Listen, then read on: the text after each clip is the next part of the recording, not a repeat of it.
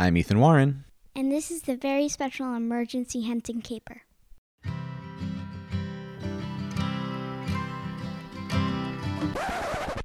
Listen, folks, I blew it. I'm enough of a grown-up to admit that I blew it. Actually, I tried to blame Blake, but he wouldn't let me, so I guess I have to be a grown-up about it. Do you know Patrick Willems? He's a video essayist. He's sort of brilliant and so funny and nice and cool, and he's been a big influence on how I talk about pop culture.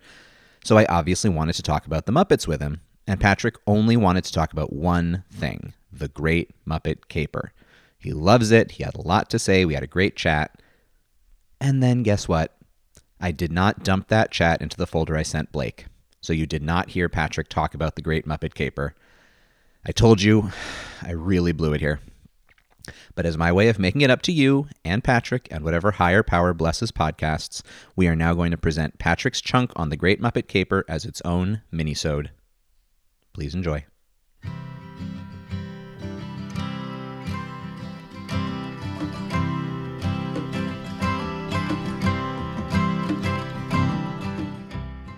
I think if we're being objective about things, and it's silly to be objective about, like, movies and art and stuff like that, but the Muppet movie is probably the best Muppet movie. Just in terms of the balance of everything, the quality of the music, all of that stuff. It's probably the best one. I think The Great Muppet Caper is my favorite, and I also think it has been my favorite since I was like 6 years old. And so many of these, like, revisiting this movie, I haven't seen it in quite a while. And revisiting it for this, I was reminded of how kind of foundational it was for me in terms of in terms of establishing, like, my taste in certain ways. A thing that I was trying to figure out, because this is not like an especially unique thing, but I really have a thing for heist movies and just sort of the, like, heist format and structure and all of that. Like, my senior thesis film in college, I made a heist movie, and as research watched, like, basically every heist movie ever made. And I'd always traced this back to my parents showing me the original Blake Edwards Pink Panther movie when I was around, like, maybe 8 years old. But revisiting The Great Muppet Caper, while it's not quite the same kind of traditional heist structure because the protagonists are trying to prevent a heist, not pull off a heist, I definitely saw this first. And so many things just... especially this sort of, like, you know, traveling internationally, people dressed in like black turtlenecks running around on rooftops, grappling hooks and stuff like that. I think this was kind of my first exposure to that kind of thing, and it really, like, imprinted itself on my brain. But beyond just that, because all that heist stuff doesn't really involve Muppets. That's Charles Grodin and, like, a team of supermodels running around stealing jewelry. But this is... I think The Great Muppet Caper is, for me, the ideal balance of, I think, what a Muppet movie should be. Like, the Muppet movie, it's an origin story. It is showing you how the Muppets came to be, how they all got together, how they met each other, and how they went to Hollywood. And then, you know, everything happened from there. And so... leaving off of, like, where... So picking up from where the Muppet movie leaves off, or also picking up from where the Muppet Show leaves off, these characters are basically a bunch of performers. They are all actors. They put on a weekly television show. And I think The Great Muppet Caper is the best version of, if we're what we're looking at as, like, the in-universe story of the Muppets. Like, oh, right, they transition from TV to movies. And if we look at, like, Kermit the Frog and Miss Piggy and Fozzie Bear as actors, I think The Great Muppet Caper is the ideal version of the movie that they would make in terms of the right balance of the fourth wall breaking, anarchic Muppet self-awareness, but then also inserting them into what feels like a very kind of classic older Hollywood kind of big movie. In terms like this, so much of this movie could easily be like, so much of this movie, even taking the Muppets away, could have been made in, I feel like, especially the late 50s or early 60s. Especially you look at the musical numbers and you've got things like Miss Piggy's kind of water ballet, dance sequence, which is like, I'm not an expert on that subgenre of movies, but it's the same thing that, like, in Hail Caesar, that like Scarlett Johansson's character is appearing in, like that kind of thing. Like having these protagonists who are,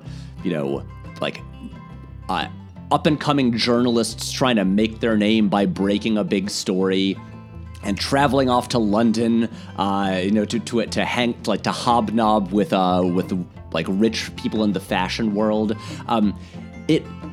I really think it is the ideal use of the Muppets, and there's a part of me that wishes that, while I really like the Muppets Take Manhattan, and then of course after that you've got, let's insert the Muppets into various, classic literary adaptations.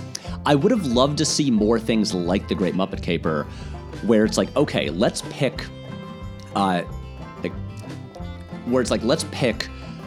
classic genres or types of movies from like the golden age of Hollywood. I'm thinking 40s up through mid 60s, and drop the Muppets into that kind of thing, because these movies are always going to be musicals, and so you can riff on different styles of musical from that time, but also because these are very like PG rated characters. I think that they drop very well into that somewhat more like innocent time, and just like the style and tone and structure of those types of movies.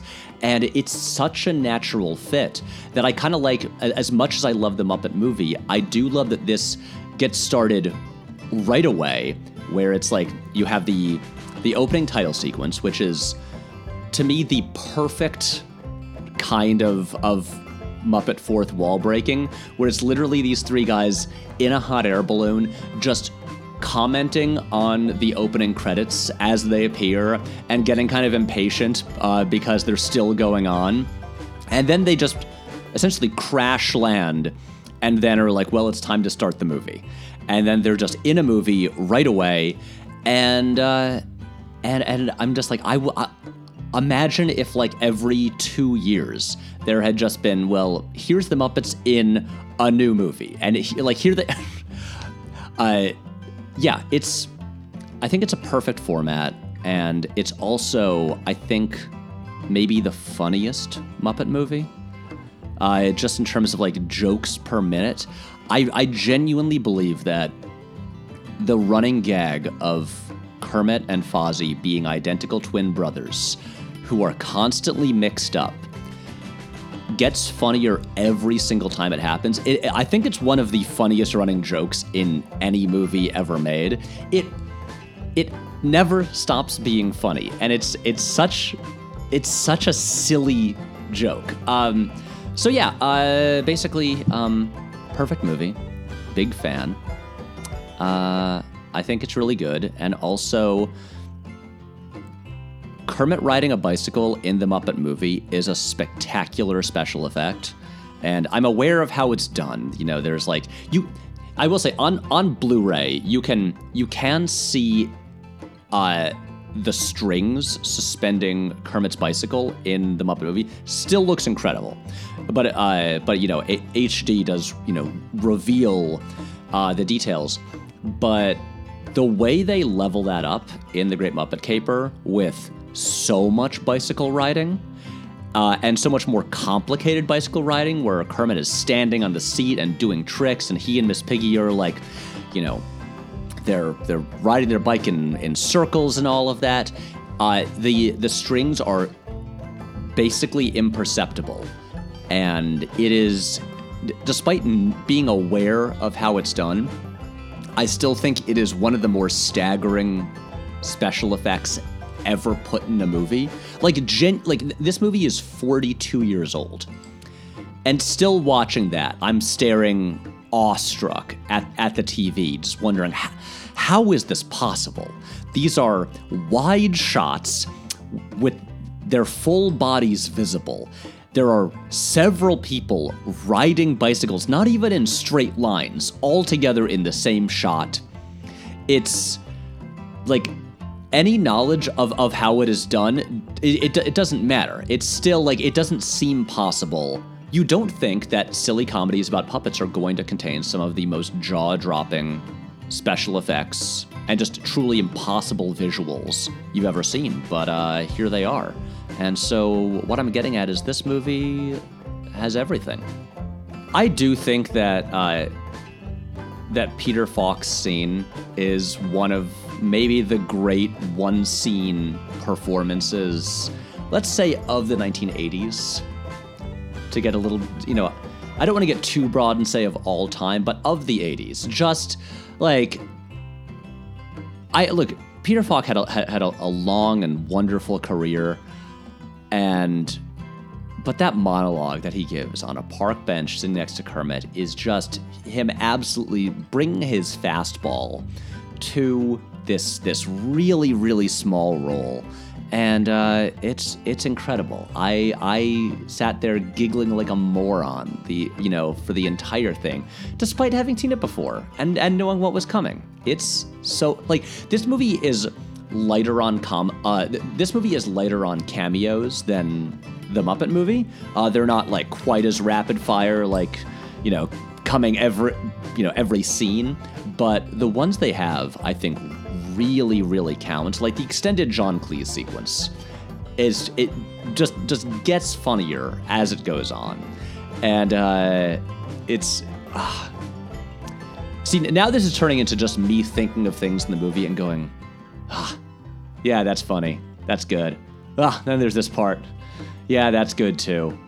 I mean, the way that Grodin is basically introduced, like at that fancy restaurant, and he and Diana Rigg enter, and there's a band playing jazz, and Grodin is just kind of half dancing the entire scene. He's just like wiggling his upper body, and and he just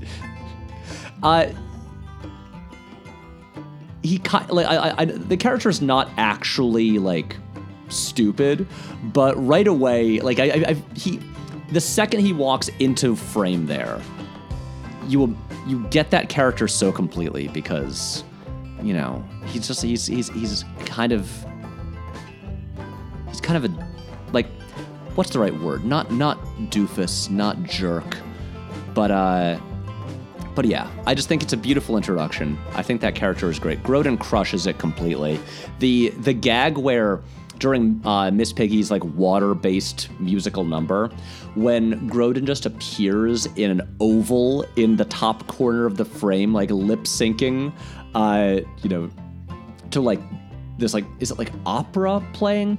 Grodin is always incredible. We all know that. The man, was a legend. But look, it's one of the great things about Muppet movies is watching really talented, high-profile actors absolutely fully commit when acting with puppets, and Grodin gives one of the more committed performances, in all of these movies. I truly believe that he is horny for Miss Piggy, and he goes for it, and it's great.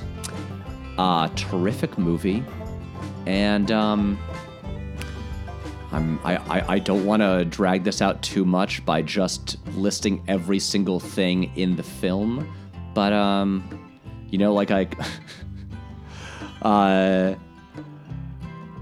want to just say, Jack Warden as the editor-in-chief of the paper. He's great. I love seeing Jack Warden. Jack Warden yelling at Muppets, terrific. But yeah, it's all really great. Thumbs up. Excellent movie. No notes. Oh man, wasn't that great? And honestly, Patrick, it's kind of fun you got your own mini-sode to yourself, right? It's kind of better this way. Yeah, I thought so. It's actually good that I messed up. Everyone's happy this way. Thank you for listening. We'll see you again next time. On the Great Henson Caper.